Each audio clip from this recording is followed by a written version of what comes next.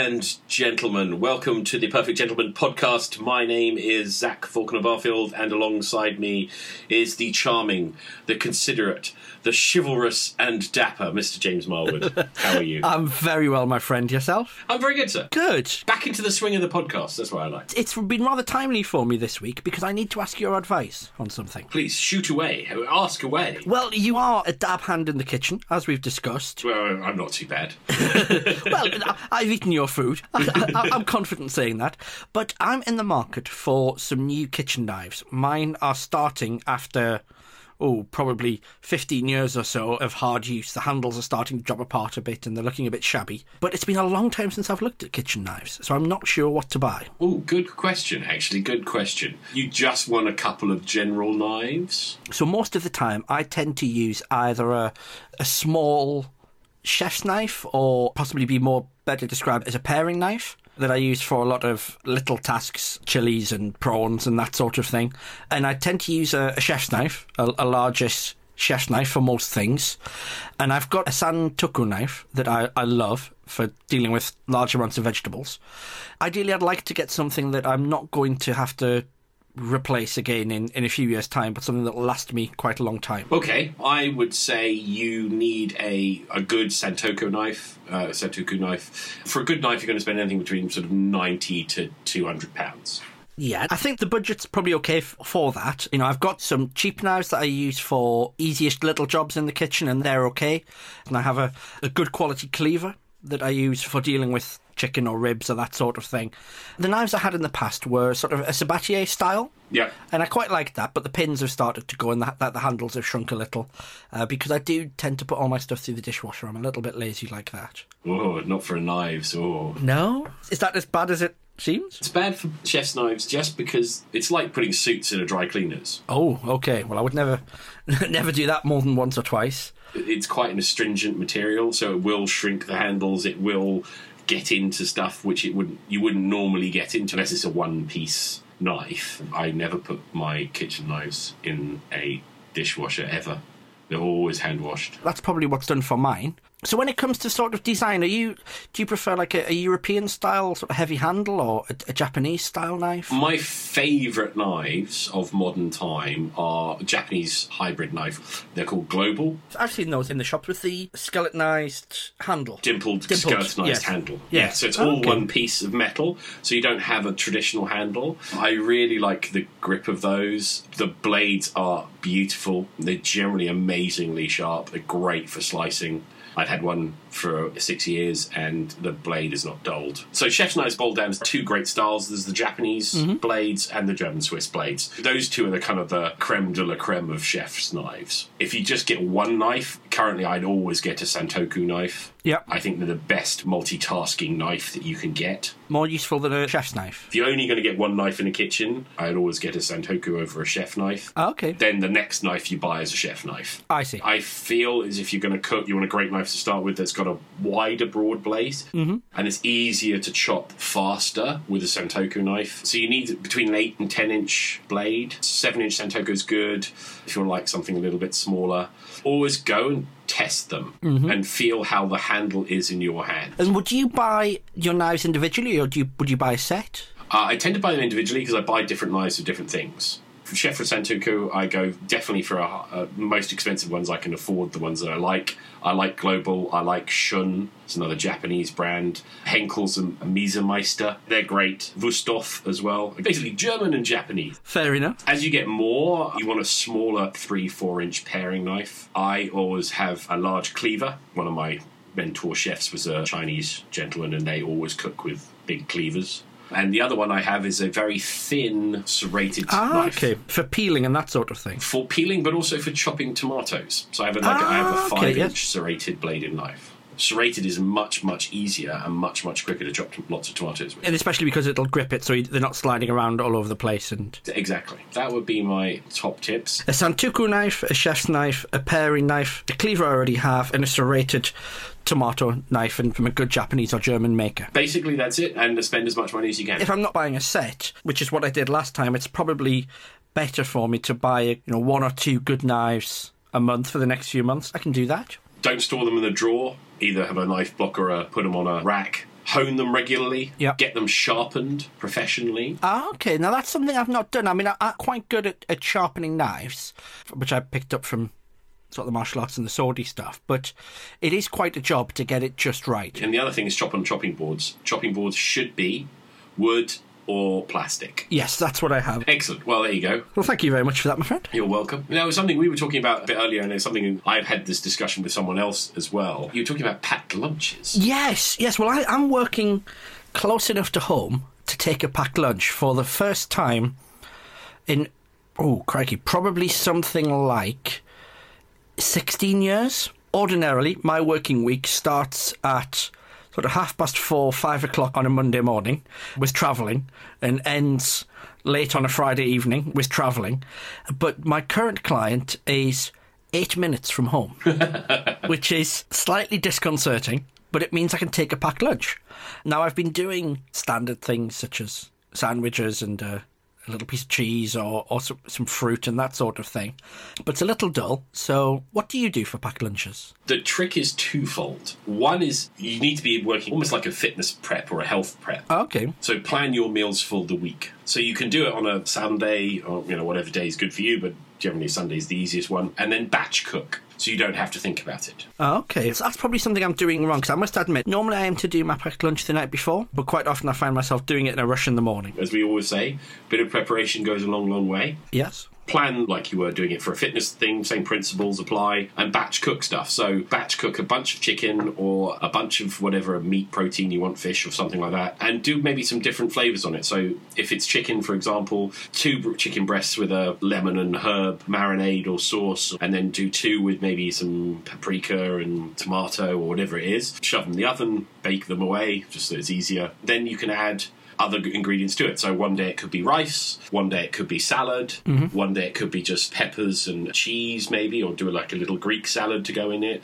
and just prep it all in advance. And then you've got the big protein item already pre-cooked, so it's ready to go. So then you can do it the night before because you know exactly what you're doing. You're not thinking about something else. Okay. A fruit is really good. Bananas, oranges, satsumas, apples, anything that you can sort of throw in a bag and not worry about. Unless you really love it, tend to avoid pasta for lunches. You don't know if there's a microwave and you want something that you could possibly have cold as well as hot. I find if I eat pasta at lunch, I sort of crash about 2 o'clock. Yeah, some protein, whether that's meat or fish or whatever your protein choice is, and then some kind of base ingredient, whether it's salad or maybe some rice. I like doing a Greek salad with some peppers, tomatoes, cucumbers, and onion and some peppers with whatever my protein is. I'm a cheeseaholic. Yes, me too. There will always be cheese in my food somewhere along the line. Throw in a little plastic container and away you go, and that's your meal. Fantastic. It's always, for me, it's forethought. You can really start having some fun with it. You know, you could do green beans with some chili and feta, with maybe a little bit of tuna fish. Stuff that's not very good is things like lamb, but pork's good, beef's good. Last week, the Duchess and I did a combination Brazilian English roast beef. Oh, wow, sounds good. She had some work come in all in a hurry, and I had to finish it off, and I wasn't really sure what she had planned. But she'd started by marinating a joint of silverside in chilies, garlic, lime, and onion, and then she'd pressure cooked it. And the plan was to finish it off in some way, but I don't quite know what she'd planned.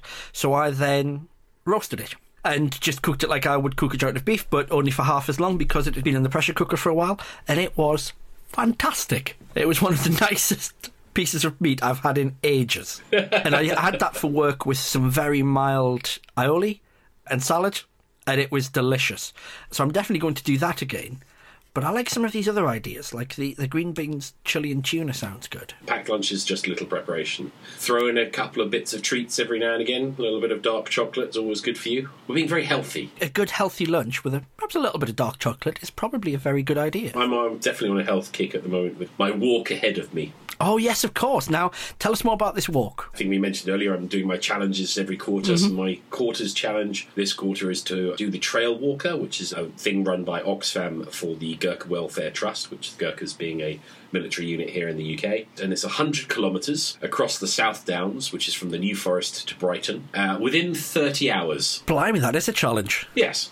So at the moment I am going to the gym 5 days a week. Fantastic. Every weekend I am doing a ridiculously long walk. Mm-hmm. So at the moment it's 25, 30 kilometres. That's a walk and a bit. And one day off, so my body can go, eating well, and noticing the looseness of some of my trousers. That's always a good thing. That's in July. I should be badgering you out there in podcast land for donations for the charity walk. And for a very good cause. I lived in Farnborough in Hampshire for a while, which has a very large ex-military Gurkha community, and supporting those chaps is always a good thing. They were some of the best neighbours I've ever had. Delightful people. My father was an officer in the Gurkhas. Yeah, so I've known the regiment for some time.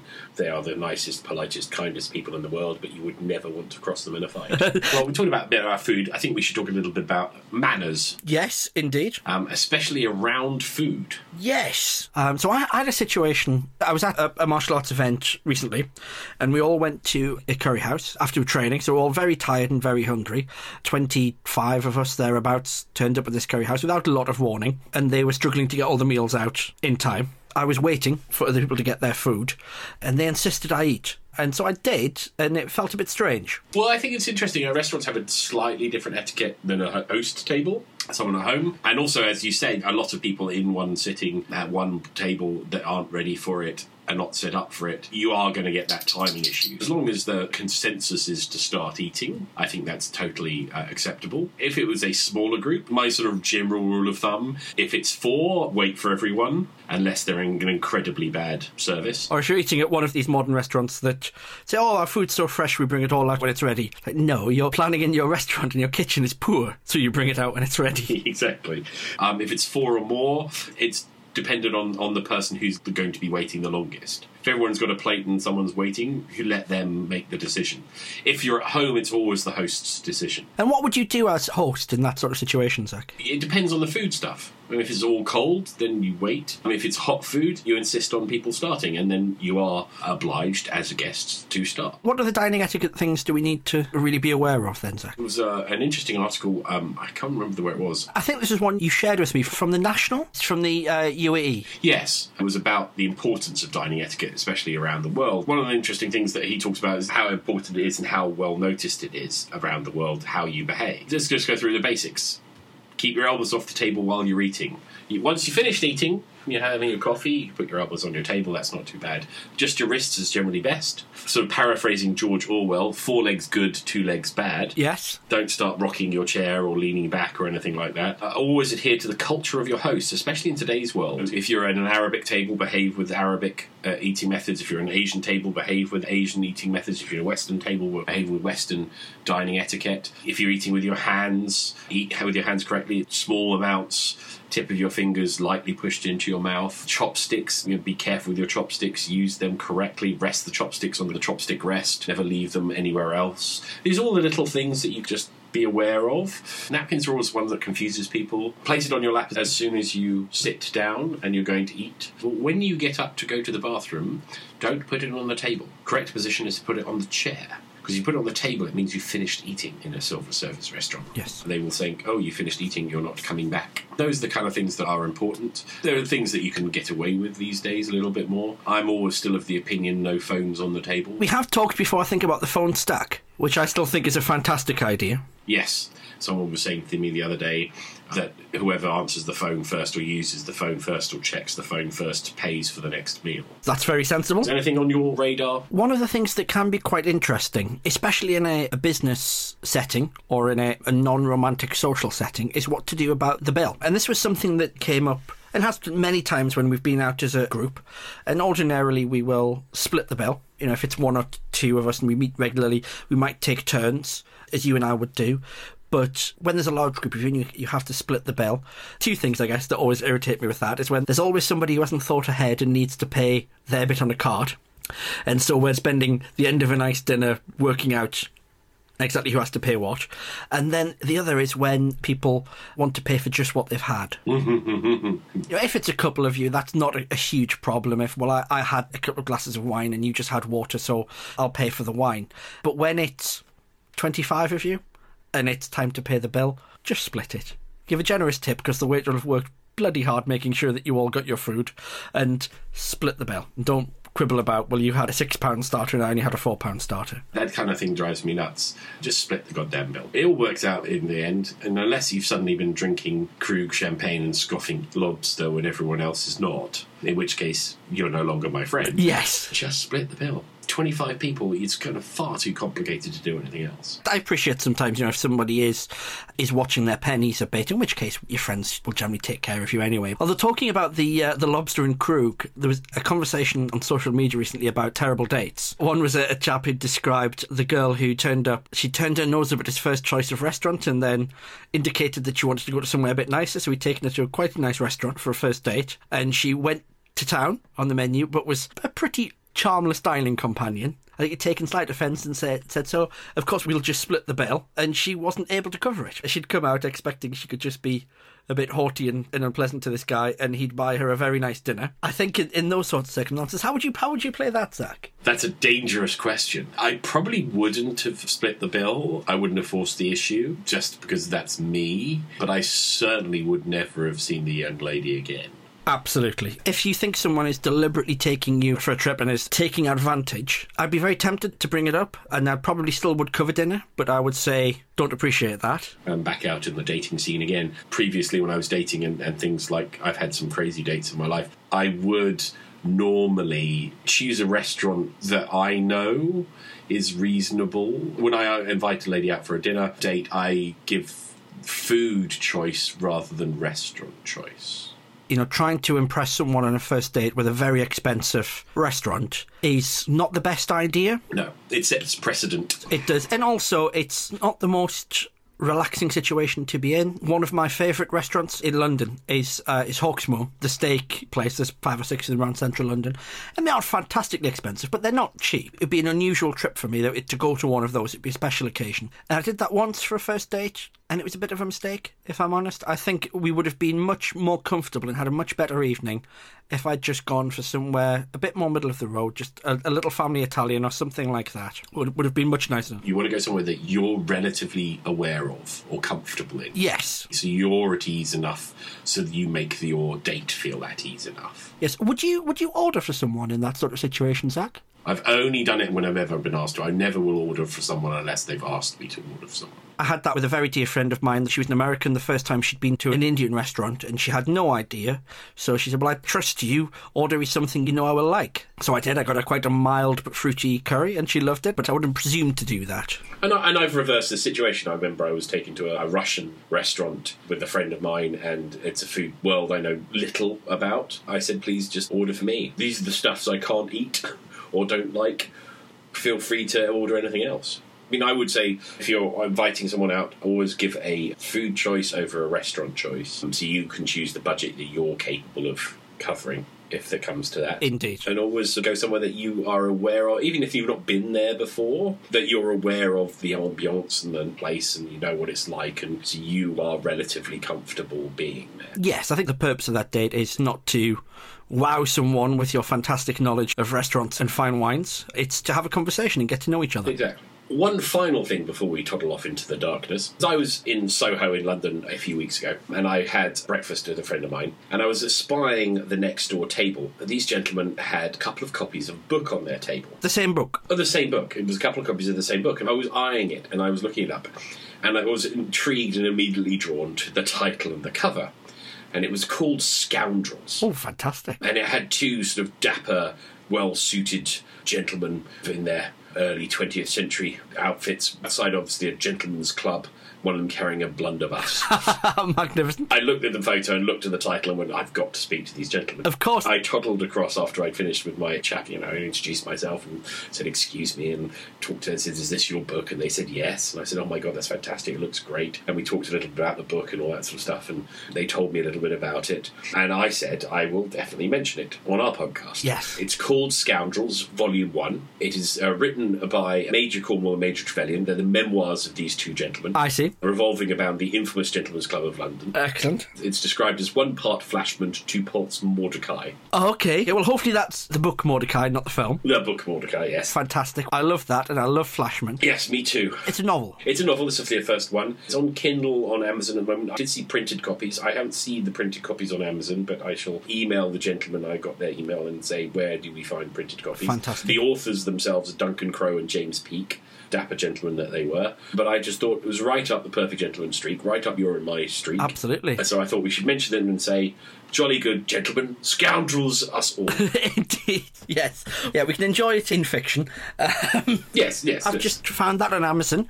I quite like a Kindle book, so that might be some weekend reading for me. I'm adding it to my pile. Splendid. Did you see the news? Physical book sales have gone up and e-book sales have gone down. That doesn't really surprise me. I must admit, I use ebooks quite a lot, especially if they're books I want to refer to, business books that I maybe want to talk to clients about. But if I'm reading for pleasure, I much prefer a paper book. I've tried. I cannot do a non-fiction book that's electronic. It has to be a paperback for me. Almost all of the non-fiction books that I have as electronic copies, I've bought after having had the paper copy, just because it's a book I want to have with me more easily to refer to. Yeah, I can do either for fiction. I'm not so wedded to a physical book for fiction. I like the physical books, but non-fiction I cannot do it. I've tried and I cannot do it. I have little post-it clear tabs. I tab my books to death. I find the highlighting function on Kindle too difficult to operate quickly. It always takes a little bit of a fiddle and it takes me out, so I'll tend to highlight things I agree with and sometimes argue against things I disagree with in the margins, or put question mark. I use a notation of AP with a circle to highlight something I want to take action on, or a question mark in a circle to highlight something I want to find out more about, an exclamation mark for something that's important. I've yet to find a way of doing that which is acceptable on an electronic book. No, I can't do that.